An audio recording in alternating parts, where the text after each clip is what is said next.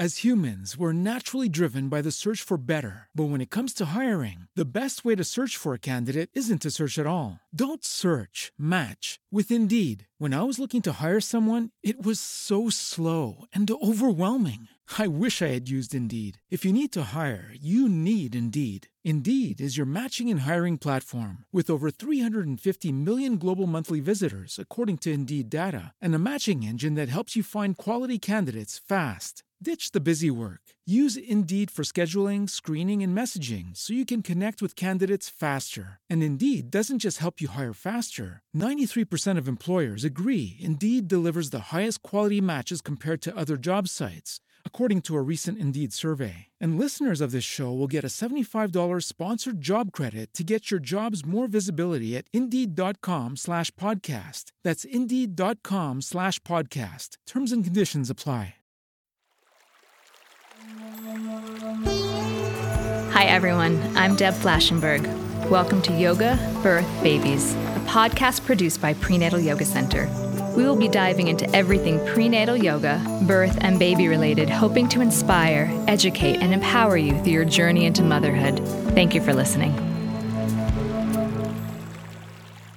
Hi, I'm Deb Flashenberg. I am your host of Yoga Birth Babies, and today we have a really interesting and quite lively conversation about toxins in commercial baby food and babies' first foods. And you might be thinking, how is it lively? It's a conversation about toxins in commercial baby food. Well, I have the joy of speaking to a very old friend of mine from more than I think it was about 25 years ago. So Melina Linkes-Malkani is a registered dietitian, nutritionist, author, single mom of 3, and trusted nutrition expert in local and national media outlets and publications. Melina is the author of the book Simple and Safe Baby-Led Weaning: How to Integrate Foods, Manage Portion Size, and Identify Allergies, and the creator of an online course for parents called Solve Picky Eating. So Melina dives into this conversation, and this is based on data that came out in February of 2021. And she really lays out the information and honestly takes some of the worry aside, because if you just saw the data, you might, or just even saw the topic of it, you might be thinking, oh my gosh, what am I going to feed my baby? But Melina takes us through this whole conversation and takes some of the concern out, and also offers some alternatives and ways to limit the exposure of these heavy metals that are found in commercial baby foods. So I think you're going to enjoy that. Also, if you stay till the very end, you can hear our conversation, oh my goodness, of back when we were roommates. I believe I was 20, she was 19. I just tell the story that still makes me smile and giggle. So stay till the end for that. It just, even thinking about it, oh, it was so silly. We were so silly. All right. So before we get to that, just a reminder that our classes are continuing online, but that we have really big news that we're officially pulling ourselves back into the studio, our official grand opening. So we're slowly starting the process, and we're starting with just a couple classes, but I'm going to be back in the studio in July teaching some of my morning classes. I'll be teaching it live to the students there, and I'll also be teaching it hybrid because we've created such a beautiful community beyond our walls of New York, and I want to keep that thriving. So check out our website for all of this information of when you can come take class. And if you happen to know a pregnant person or a new parent, please share this information. Help us rebuild, reopen, re-strengthen. Now, if you're thinking, what do I do between classes? I can't necessarily get into the class, or my body's hurting because I'm pregnant or just had a baby. I've got you covered. I have a free downloadable called 5 Simple Solutions to the Most Common Pregnancy Pains. Now, this can also be perfect for postpartum pains. If you go to the website, prenatalyogacenter.com, you can find that free downloadable. And then it's like your little cheat sheet between classes so that your body still feels really good. No reason to suffer. I got you covered there. We've also been having people say, well, what are you going to do about your 85-hour teacher training? So we ran everything online recently. And as of now, we're going to end 2021 with our online teacher training. It is 2 intensive weekends, and that usually requires people traveling to New York, or Caprice and I, my co-teacher trainee, travel elsewhere. and that can be expensive for everyone. So we are continuing for the rest of 2021 to offer 2 online teacher trainings. So if you're thinking you want to take it, but you don't want to have to accrue the expenses, check out what we have going on, prenatalyogacenter.com. Go to the teacher training page, see if the dates work for you. And then we're going to be back in person in January, February. We'll be at Willow Street Yoga in Washington, D.C. And then for the spring, dates are not quite figured out. We're going to be back in New York City. I am so excited to do some in-person teacher training.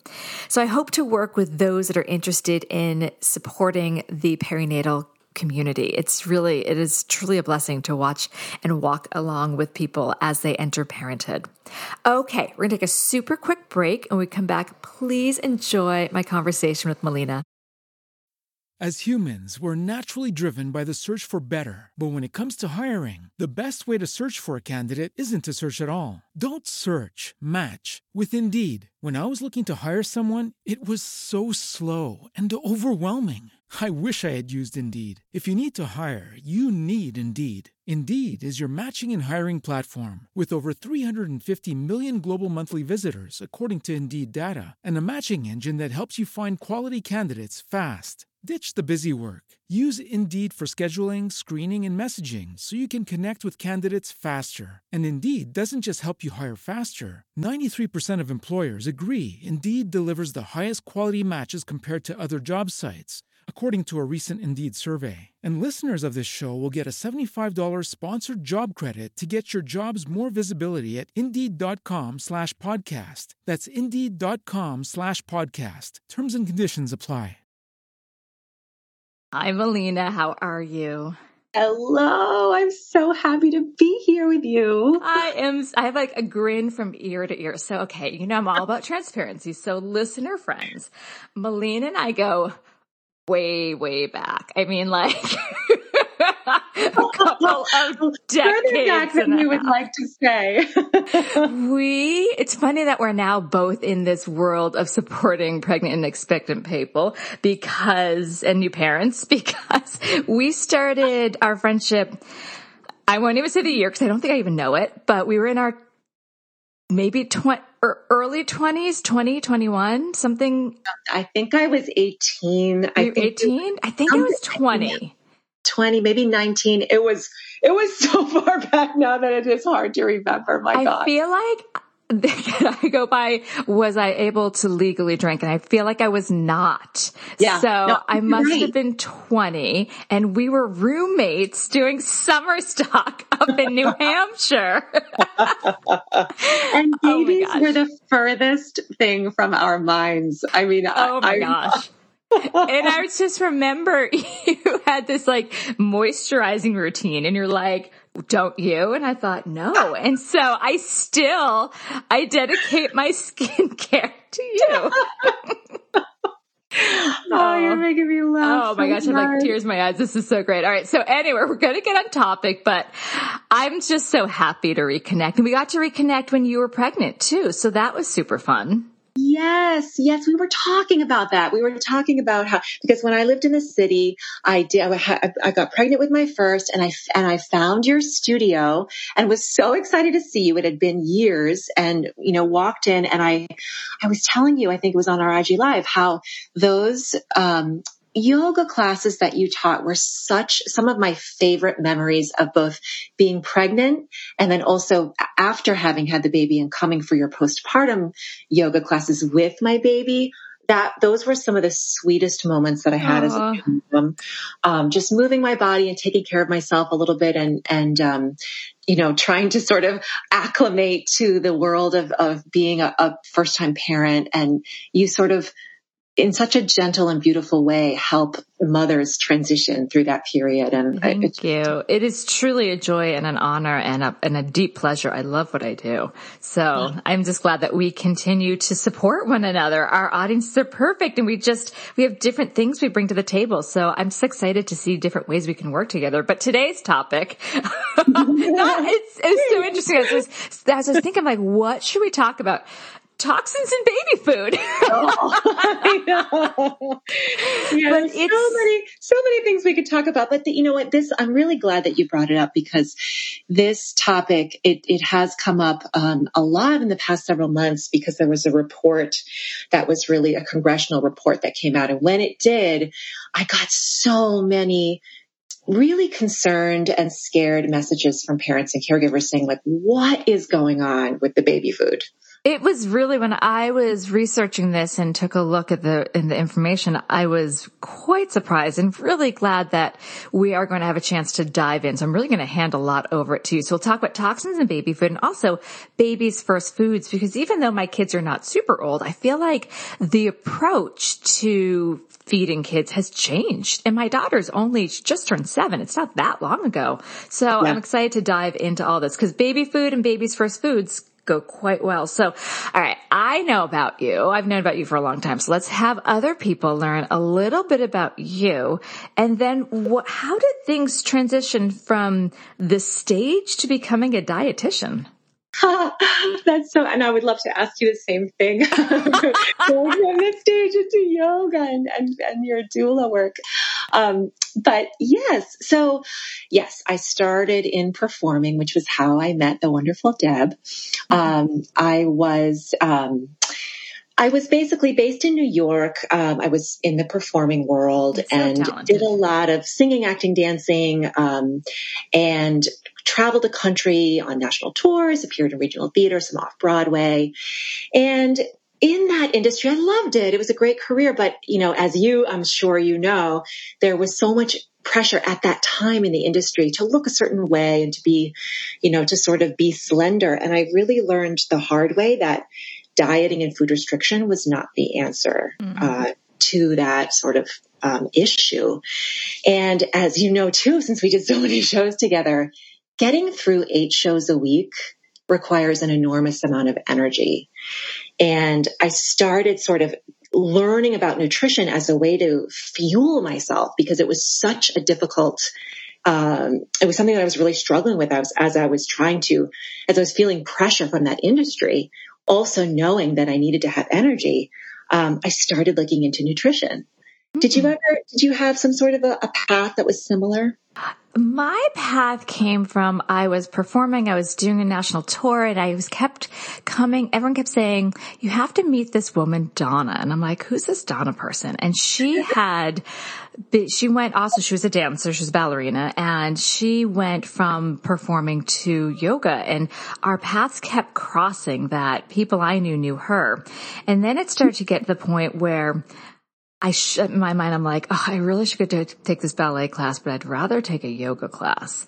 And then I was actually up for a national tour, and I'm like, if I get that tour, I'm going to have to give up my yoga. And so it just started drawing me away from the stage that I loved performing. I still love it, but it wasn't something something else, like the love of yoga and teaching grew stronger. Yes, I can really relate to that. I can absolutely relate to that, because as I studied nutrition more and more, I sort of fell in love with the science of it and the way that proper nourishment made me feel. And I started feeling like there's a helping element to this profession that I love performing. I will always love performing, but I wanted my life's work to take on a little bit more of a tangible, helping people in a one-on-one and also group way, that nutrition filled for me in a way that performing didn't. And I still love it. I'm so passionate about nutrition, and I always will be passionate about performing too. But it felt like the right natural path for me at the time. And it's hugely successful. And let's face it, it's a little bit more steady and long-lived for most of us, the dietitian and the work you do, because one can only perform for so long for the most part. Yeah. So I'm excited to jump in to toxic metals in commercial baby food. I'm like, what? All right. So I'm just going to hand it over to you. How is this even possible? Well, yeah, I mean, it's a really important question. And there was a lot of concern, like I said, that was born around the time that the congressional report was released in February, but it wasn't actually new news. These sort of reports sort of circulate every few years. And in 2019, there was a study by the Healthy Babies Bright Futures that found that about 95% of the baby foods that they tested in that report contained heavy metals. And so there was a big hoopla then as well. And it's really concerning, especially for first-time parents, but for parents in general. And I'm a single mom of 3 girls. My girls were all born within about 3.5 years of each other. And so, I've been in the weeds of feeding multiple babies all at once and trying to sort of juggle all of the things that go along with that. And so as a dietitian working in the pediatric and maternal space, what I try to do with my work is reduce as much of that stress or the parental and caregiver stress around food and feeding as I possibly can. And so it was really hard when this report came out because I found that the news stories about the congressional report were a little bit misleading. Mm. And that's because the issue of toxic metals in baby food is they made it sound like it was unique to baby food, but it's not. Heavy metals are ubiquitous in the food supply because they exist in tiny amounts in the soil. They can also be found in water. And this is certainly alarming. It's not something that we should dismiss. But, again, the problem isn't necessarily with baby food. It's with the ingredients that are used to make it. And that's regardless of whether they're grown organically or grown conventionally. Oh, that's going to be interesting because I can imagine people thinking, well, I'm buying organic or I'm making it organic. I should be in the clear, but you're saying no. Right, exactly. That is because these heavy metals exist in the soil. And so any food that's grown in the soil, whether it's organically grown or conventionally grown, is subject to that. And that's because, it's a result of the former use of pesticides and herbicides that they remain in the soil and they persist, even in those organically grown foods. And then also processing, manufacturing, and fortification with vitamins and minerals. This sort of adds more heavy metals into the foods as well. So we have an issue that's just coming from the result of having used these fertilizers and some of the past agricultural practices. Are there certain foods that actually contain higher amounts of toxic metals than others? Because I remember seeing some sort of list of like the top 10 that you should always get organic. And I'm wondering if there's something similar in this. Well, the funny thing is that many of the common ingredients that are used to make baby food tend to have comparatively higher levels of the heavy metals in question. And these are foods like rice and carrots and sweet potatoes and foods that when we think of baby food, we often, you often find them in those commercially prepared baby foods. And this does not mean that these foods are quote unquote bad. I get really frustrated when people sort of assign a binary good or bad to these different foods. It really just at the end of the day means that we understand now more than ever in light of this report, how important it is to offer these foods and all foods in the context of a widely varied diet rather than offering sweet potatoes every day or multiple times throughout the day or, same thing with rice or carrots. That diet diversity and that variety is so important for many reasons. And not just so that we can sort of reduce the potential for any one specific contaminant. It's also on the flip side so that we can guarantee that babies and kids and people in general are getting a wide spectrum of nutrients from all the food groups as well. So that diet diversity is really important. That makes a lot of sense. And as you're saying the same foods, is this really this is across the board, whether it's baby food or adults eating, just to have a varied diet? Absolutely. Absolutely. That I feel like as dietitians, we're kind of pounding the table all the time about the importance of a varied diet. And I start to sound like a broken record sometimes, but it is important from so many different angles. We look at it from so many different angles, and it's important for so many reasons. All of a sudden I'm feeling very guilty. My son's vegetable every day for lunch and dinner. Each kid has to have a vegetable before they can have their treat. And my daughter's go-to is peppers or carrot. The peppers or cucumbers. My son pretty much is carrots. And I'm like, okay, note to self, try to change that up. Well, and if the child is eating a vegetable, it is a win. It's a total win. And that's wonderful that you're offering. And working in as much variety as often as you can is good too. But, don't beat yourself up. Just another thing to add to the list of beating myself up. All right, so what are the health side effects to this exposure? Well, so before I dive in on that, I just want to say that,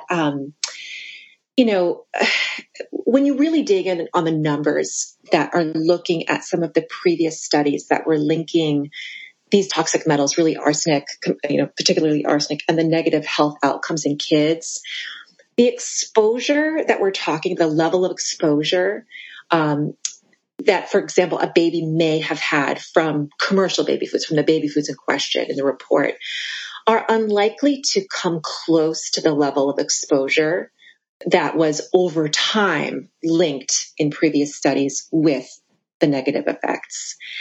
So I just want to start by saying that because I'm hoping that it will reduce some of the concern from parents about baby food, commercially prepared baby food. The report was definitely concerning, but is it cause for panic when you dig in on those numbers? No. Arsenic exposure has been associated with lower IQ in children in the previous studies, those cognitive and neurological deficits, some behavioral problems. But again, there's ways to look at it and ways to sort of approach it, and some practical ways to reduce a baby and a child's exposure to those contaminants that we need to think about because they are present in the food supply in tiny, tiny amounts. All right. So let's look at some practical ways to reduce babies' exposure. And I know you mentioned rice, so we can go with that in a moment. But in general, what are some practical ways to reduce babies' exposure to these contaminants that are everywhere in the food supply? Yeah. Well, number one, like I mentioned before, is to serve a variety of foods. And two reasons for that. Again, you want that wide spectrum of nutrients from the different food groups so that babies can get all the nutrients they need to thrive and grow. We want to reduce the likelihood that they'll take in too much of any one specific contaminant. So the more varied the diet, the less likely that is. In my opinion, there's no need to go throw out all the processed baby food. No need at all, because in the context of a varied diet, it's completely possible to take that food and fold it into a varied diet over time, stretch it out, add it in here and there. But I had a lot of messages from people saying, I'm bagging it all up. I'm tossing it after I was reading this report. And, families are struggling enough to feed their children right now. And at the end of the day, fed is best. And we are doing the best we can to feed our kids with the food that we have access to. And I think it's really important to remember that our collective energy is really much better spent if we're going to focus it anywhere, putting it toward asking for higher standards from the FDA, and better reporting and more transparency around manufacturing practices than it is kind of, writing off all commercial baby food or parent shaming anyone who has fed their children commercial baby foods. That's just it's not helpful. I'm so glad that you said that, because I can imagine the stress. And I mean, right now there's a lot of stress and strain just to be and always stress and strain to be a parent, but right now it's quite hard. And I can imagine it's not always possible to be like, okay, now what do I do? Especially if you're juggling multiple kids or jobs or whatever it is, to not be able to rely on prepackaged baby food. Not everyone has the time or luxury or money to make it themselves. Absolutely. Absolutely. I couldn't agree more. And there is enough stress. There is enough stress and strain that we're dealing with as parents and caregivers without taking that on as well. That's important. Thank you. Yeah. Yeah. But let's go back to the rice, because I think there's also ways to kind of, if there was a biggest concern from the report, it did seem to be the presence of arsenic in rice-based foods, whether they're puffs or the iron-fortified infant rice cereal or teething biscuits. And it's funny because these are foods that aren't necessarily the most nutrient-rich to begin with. And so, if for any of your listeners, I'm sure many of them have babies. If they've ever fed a baby, they know it's, a lot of the food ends up on the floor or in the bib or, on the wall. On their face. Exactly, as opposed to in the mouth. And so, or in the tummy.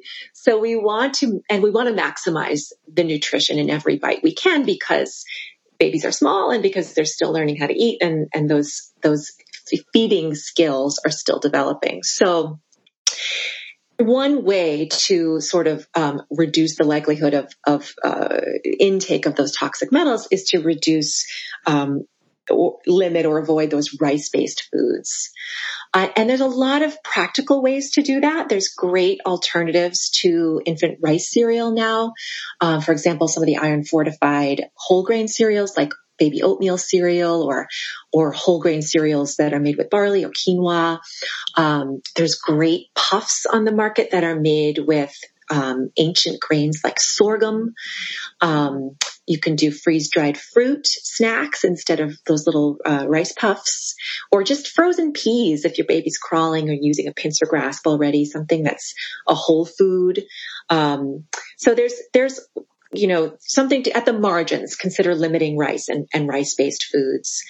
And then another great way to sort of reduce some of the potential for that toxic metal exposure is to avoid fruit juice before the age of 12 months, and sparingly, if at all, after that. And that's a recommendation that's been around for a long time.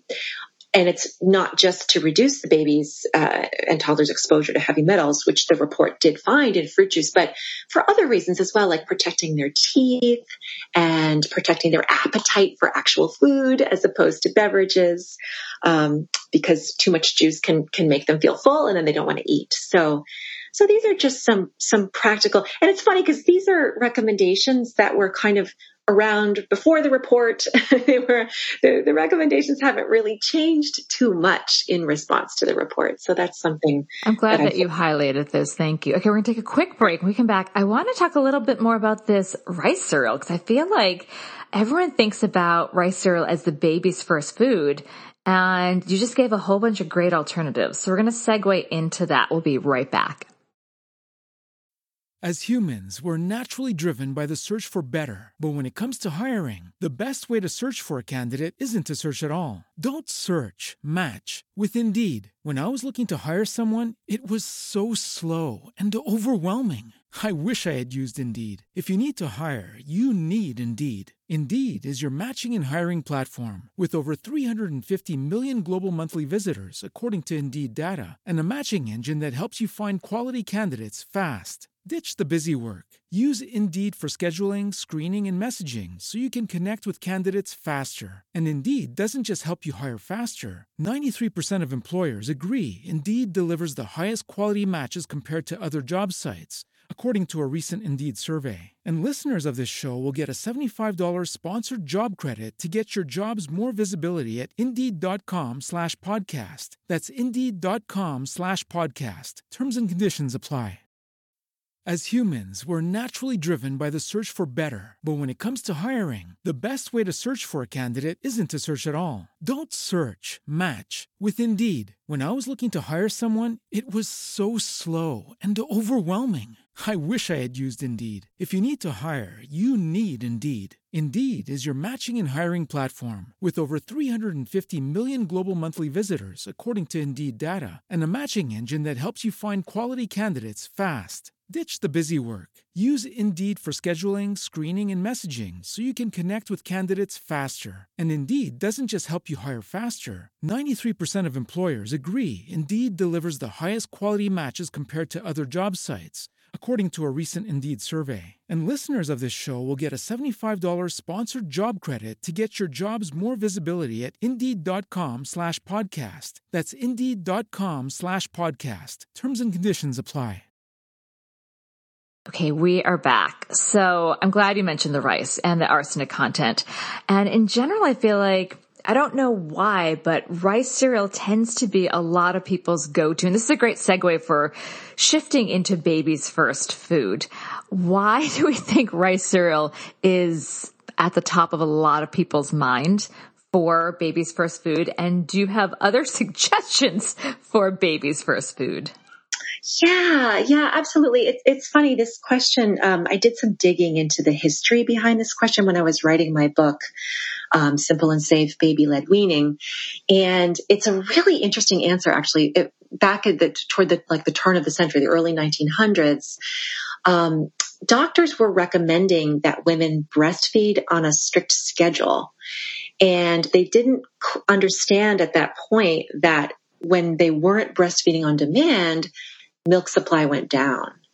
And so the babies were hungry, and so they were kind of looking for ways to fill that hunger, but they were young. They were, only 2-3 months old, and finger foods were not, they were not developmentally able to eat them at that point. So rice cereal sort of came on the scene as a way that babies could be filled up without breast milk, it was a food that developmentally worked at that time. And they thought that it was well tolerated and that, because it was bland, it was an appropriate baby food. But the funny thing about rice cereal is that it's not that well digested for babies under the age of 6 months.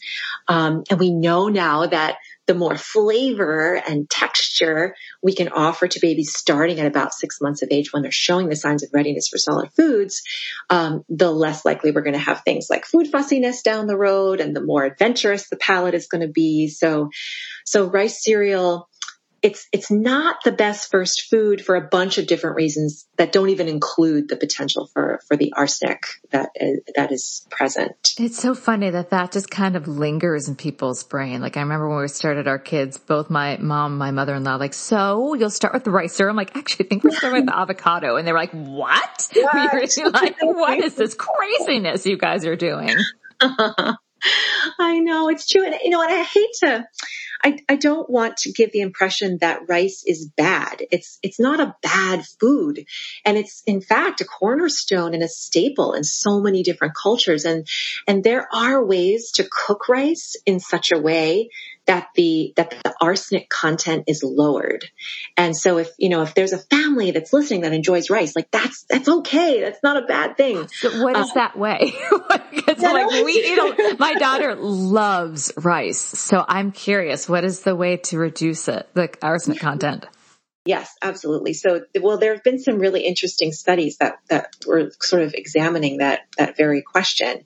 And what they found, there was a 2015 study, and actually I have an evidence-based recipe on my website that we'll link lays to that. It all out. Yeah, it's at melinamalkani.com. But they were looking at when you cook rice with different ratios of water to rice, the more water that's used to cook the rice, the more arsenic is removed. And that was the case with both white and brown rice.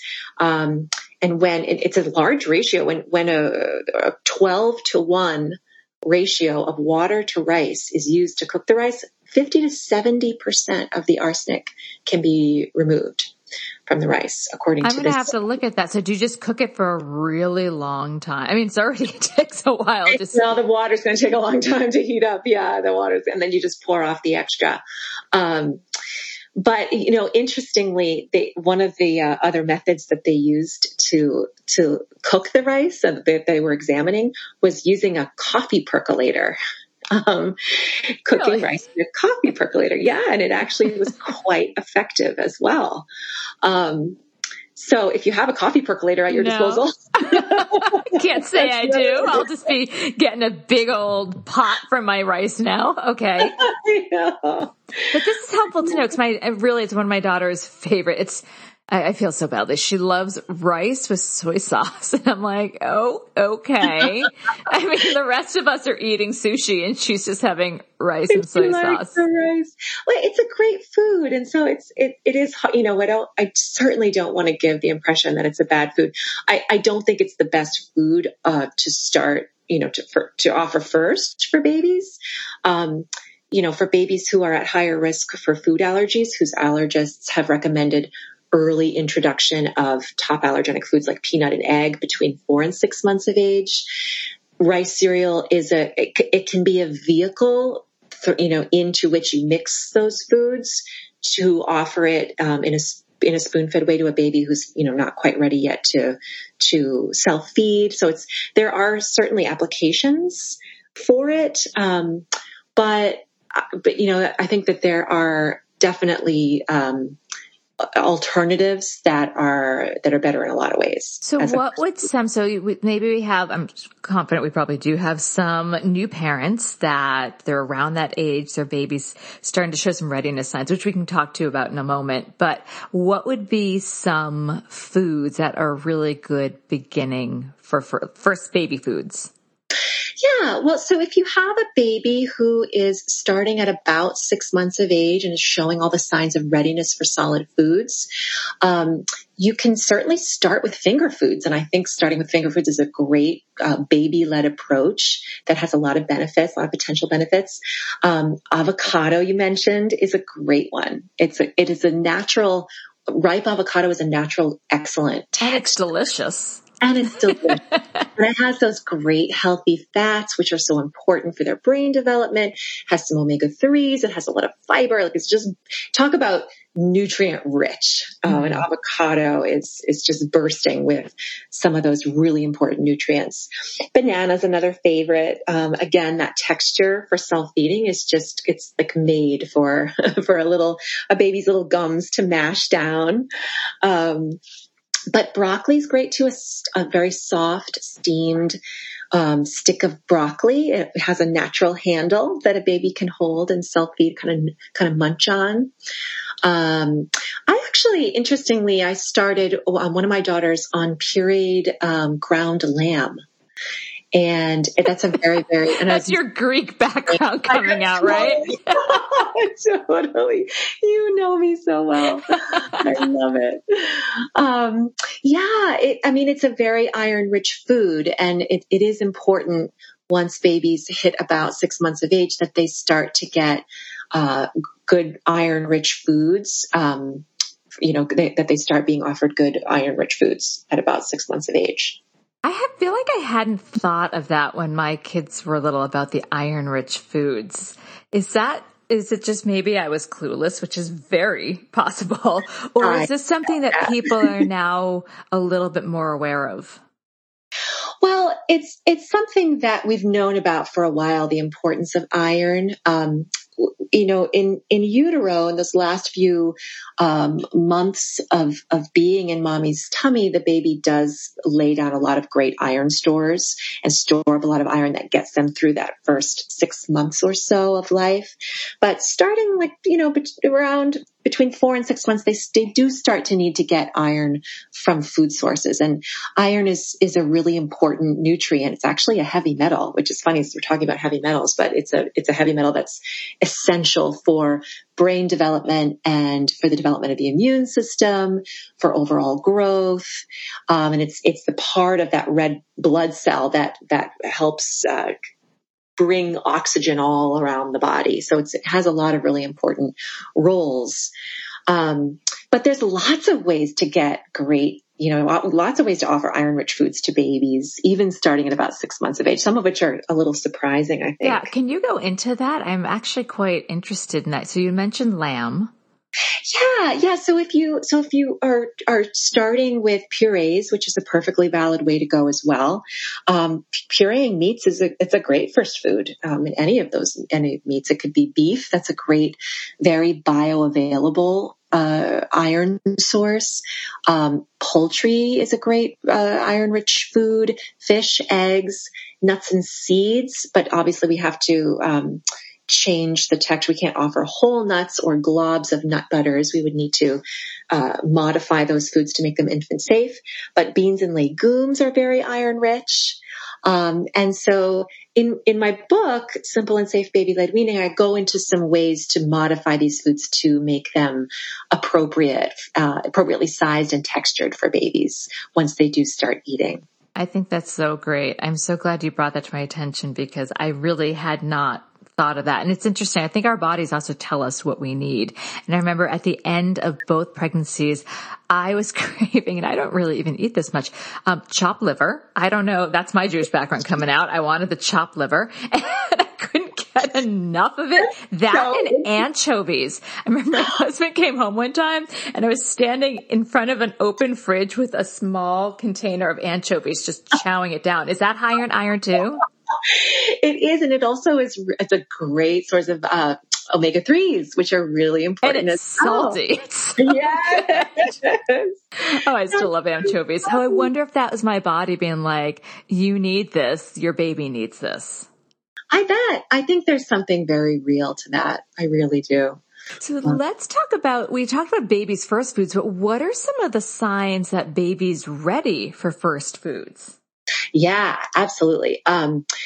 So when a baby can sit upright, with some minimal assistance, and people sometimes get a little confused about, what that means. I mean, minimal assistance, the baby doesn't need to be able to sit upright for hours and hours without any sort of support anywhere. But if the baby can sit up, what we want is for them to be able to sit at a 90-degree angle to the seat, for their hips and knees to be at 90-degree angles. And minimal assistance can include, a couple rolled up dishcloths, maybe on each side of the hips to keep them from sort of slumping, or maybe a little pillow at the back. But we don't want baby to be leaning back in the high chair to start solids, because then gravity is working against you in terms of where the food is falling in the mouth. That's so interesting, because I've seen some high chairs that, and maybe it's because they just want baby in the kitchen until it's old enough to sit up, but that actually recline pretty far back. Yes.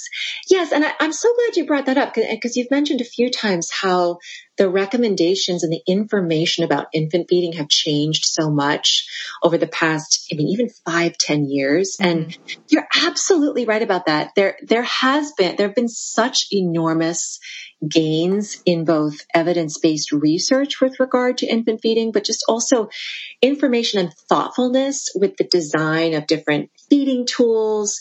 And the high chairs are no exception to that. There are high chairs that are really incredible on the market right now, which just facilitates self-feeding and infant feeding that is safer. And so, I think it's important to do our homework, before buying one, because I think if you think about a high chair, how many times do you use a high chair? Oh my gosh. We actually just finally a couple years ago got rid of it, because ours went, the one we invested in our high chair, it went from high chair, and then you could drop it to just bring it against, it was a beautiful wooden one. I think it was a Stokey one, against the table. And then you could drop it even further to be just a chair, like a kid's chair. Yes, and that is so smart. It grows with the child, and it's built in such a way that it's supporting them in all the different stages of growth. And so I just think that was very smart. Well done. Thank you. But when we think about this, like if you think about even cribs, at one point they had the idea of like the drop down front. I don't remember what that's called, like the drop down bar. And now it's like, absolutely not. So we should think about, if one's in the position of not having maybe a hand-me-down high chair, examining what the current feeding recommendations are, that babies should be upright. Absolutely. Absolutely. Yes. So that's really important. And the other piece of the other sign of readiness, or another sign of readiness, is that baby can hold the head and the neck still when seated upright. So again, seated, we don't want them leaning back and resting the head on the back of the chair. We want them to be able to hold that head upright, and not without too much bobbling around. Is another sign that they're trying to reach for your food? Well, yes. I mean, well, there's two signs of readiness in there. One is that, you want a baby to be able to grasp larger objects and bring them up to the mouth. And then, yes, showing an interest in food is a sign of readiness. And that can sort of look different from baby to baby. You have some that are very reserved and just sort of watch and maybe track your fork as it's going from your plate to your mouth, but some are like downright lunging across the table of your food. So that is funny. So are there any foods that should be avoided when starting? Yes. Oh, but you know what? Before I go to that, Yes. One other sign of readiness is that the tongue thrust reflex has disappeared. And that's that reflex where if you touch a baby's tongue, or if you bring a spoon to the mouth and place it in the mouth, if the tongue thrusts the spoon out, that reflex has not disappeared yet. And interesting. Yeah. That sounds like an important one, because then if you're putting food in it and it doesn't have, it's then the kind of shoving the food out.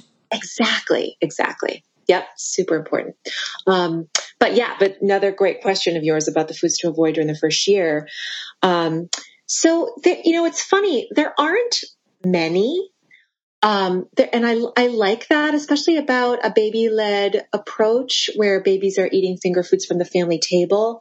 As long as they, with some very minor modifications, they can eat most things that we eat as adults. And that makes our jobs so much easier because we're not, cooking two different meals. It's just one meal for the whole family.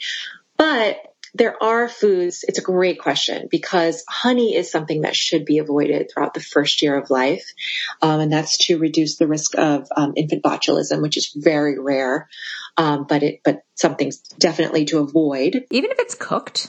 Yep. Even if it's cooked, baked. Okay. Good to know.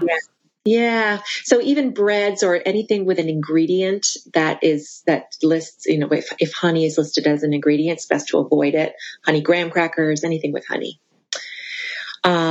Unpasteurized cheeses, milks, juices, anything unpasteurized. We want to reduce that risk of foodborne illness in an infant with a still developing immune system. So that would be something to avoid. What about if someone has a juicer and they're making it themselves? Well, what I would say is a couple things. First, that juice is not recommended for babies anyway. Oh, of course, yes. Yeah. I missed that part. For a bunch of different reasons. Yeah. But that would be a risk. Yeah. Okay. Good to know. Yeah. Because we don't want to replace any of that essential breast milk and or formula, which is that number one source of nutrients throughout the first year of life. All right. So those are good. So in the past, I felt like people were like, oh, wait until try peanut butter. But now it seems like there's actually a push to bring some of those allergen prone foods a little earlier. Am I correct about that? Totally. And I'm so glad you said that, because as we're going through it, it's like, well, this, but not that, and this, but not that. But we used to think this, and now we think that. And so it's confusing. It's got to be hard for parents, especially also for caregivers, maybe someone who raised a baby 10, 15 years ago when everything was completely different. It can be really difficult to navigate the changes. About to stand up on the information. Yeah, that is hard. All right. We're going to take another break and we come back. Now, you are the mother of 3 girls, so you've been through parenthood for a bit. If you have one tip or piece of advice, and it can be about anything, what would you like to offer new and expectant parents? We'll be right back. As humans, we're naturally driven by the search for better. But when it comes to hiring, the best way to search for a candidate isn't to search at all. Don't search, match with Indeed. When I was looking to hire someone, it was so slow and overwhelming. I wish I had used Indeed. If you need to hire, you need Indeed. Indeed is your matching and hiring platform with over 350 million global monthly visitors, according to Indeed data, and a matching engine that helps you find quality candidates fast. Ditch the busy work. Use Indeed for scheduling, screening, and messaging so you can connect with candidates faster. And Indeed doesn't just help you hire faster. 93% of employers agree Indeed delivers the highest quality matches compared to other job sites, according to a recent Indeed survey. And listeners of this show will get a $75 sponsored job credit to get your jobs more visibility at Indeed.com/podcast. That's Indeed.com/podcast. Terms and conditions apply. All right. So it can be anything. It can be from your background as a dietitian. It can be from you are a well-seasoned mother. What would you like to offer? Oh, that's a great question. I would just say as much as we can trust in our babies and our children's innate ability to meet their nutrient needs and self-regulate their own intake, as much as we can trust them to do that, it benefits them in the long term. As a dietitian and as a mom, I'm always trying to take the long view of nutrition and help parents raise kids who have a really healthy and positive relationship with food that carries them throughout their lives. And babies in particular, they're born with this really amazing ability to eat when they're hungry and stop when they're full, when we offer them a variety of healthy foods throughout the day. And I get so many concerned messages and questions from parents and from, clients and patients who want to know, but how much should they be eating? Like how many tablespoons and what's the portion size that they should be eating? And there's no easy answer to that because it depends on so many different things. It depends on their activity level and their size and their, what they ate earlier in the day, what they ate earlier in the week. Appetites fluctuate. And the more that we can build that internal ability to eat when hungry and stop when full, the better off we are in the long term. That is so important. I'm going to take that to heart even with my kids now, because there's times that they're heading off to school. I'm like, are you sure you don't want another egg? Like I'm like chasing them out the door. Do you want to squeeze a yogurt? Like totally. I do it too. We're programmed, I think, as parents and caregivers, and especially as mothers, to nourish. We want to nourish them. And we think we know what they need better than they do. And that's not true. And then it's and then it's showing that, oh, maybe my mom knows something. I shouldn't trust myself. So we can go down a whole rabbit hole about them finding self-confidence and self-reliance by us chasing them with food down their mouth. Totally. I'm so glad you mentioned that. And it's not to say that we just turn away and just sort of let them, be completely on their own with regard to food. We want to watch those larger trends rather than counting bites, like you said, in tablespoons of food, but looking at the larger trends, like the growth curve. Is the baby or the child following their percentile and their growth curve? Are they filling diapers? Are they more or less happy and seemingly satisfied after meals? These are the larger trends to watch rather than getting caught up in that day to day. Oh, that is so important because I have seen that. I've seen all sorts of records that people keep of how many ounces and how many tablespoons. And I like that you're giving the permission to not have to worry about that. Because again, as we talked about in the beginning of this conversation, there's already so much to worry about. Let's try to take stuff off our plates. Totally. I could not agree more. So where can people find your work? Yes. Well, I am so excited to be launching my very first online course on infant feeding. And it's an easy place. You can find it really easily at babyledfeedingcourse.com. And that's going to be launching in July. Early bird pricing is available now, but it's launching in July. It's based on my book, Simple and Safe Baby-Led Feeding, but it kind of takes the book and brings it up off the page into life with real life examples and lots of images and guidance. So I'm really excited about that. My website, melinamalkani.com, has lots of free resources, lots of articles and recipes and things to help guide you on your feeding journey. And my Instagram, is at healthy.mom.healthy.kids. And I post daily there about pediatric and maternal nutrition and my motherhood journey. And I'm always happy to connect with people there.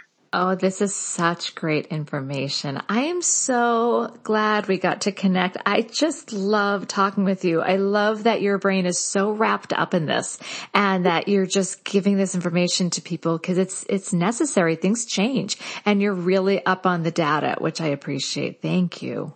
Thank you so much. It is so my pleasure to join you here. And we have such a rich history, you and I. Oh, people only know. I know. I'm thinking back to boyfriends and sleepovers in that teeny room. Okay, listeners, if you stay to the end, you just have to listen to one small story. I don't know if Alina still remembers this. Oh, do you remember the dishwasher? Oh. All right. So friends, if listeners are still here, you're killing me. So I think this was maybe one of our first or second nights in this house. I think there may be a couple other, again, we were 19 or 20. And I will admit I was just in dorms before then. I didn't do a lot of dishes and I think it was really our first or second night and we were running the dishwasher and I didn't know for whatever reason. And clearly Melina didn't know. Am I embarrassing you with this? I can always cut it. I am remembering this. You remember this? It was such a Brady Bunch moment. We poured the liquid dish soap in the dishwasher. And then I think it must have been the first night and then went off for like our company meeting. Everyone's meeting each other and like, hi, performer. It was wonderful. And we come back and the kitchen is filled with suds all over the floor. Do you remember this? It was like the suds took over the house. I will never forget that. I will never forget that. They had to call some of the stagehands and get a wet vac. So I can't believe you brought that up. Oh my goodness. I'm here to embarrass us. I still remember it. I still have that flash in my mind. Oh, that was hysterical. And you know what? That kicked off a summer of so many more moments like that between us. Which some of them we'll just keep to ourselves. Totally. That was such a good time. I just love chatting with you. Thank you for your time. Thank you so much. I wish you all the best and I cannot wait to collaborate with you again. Yay. This has been an episode of Yoga Birth Babies, produced by Prenatal Yoga Center. You can catch us on Facebook, Twitter, Instagram, and Periscope. I'm Deb Flaschenberg. Thanks for listening.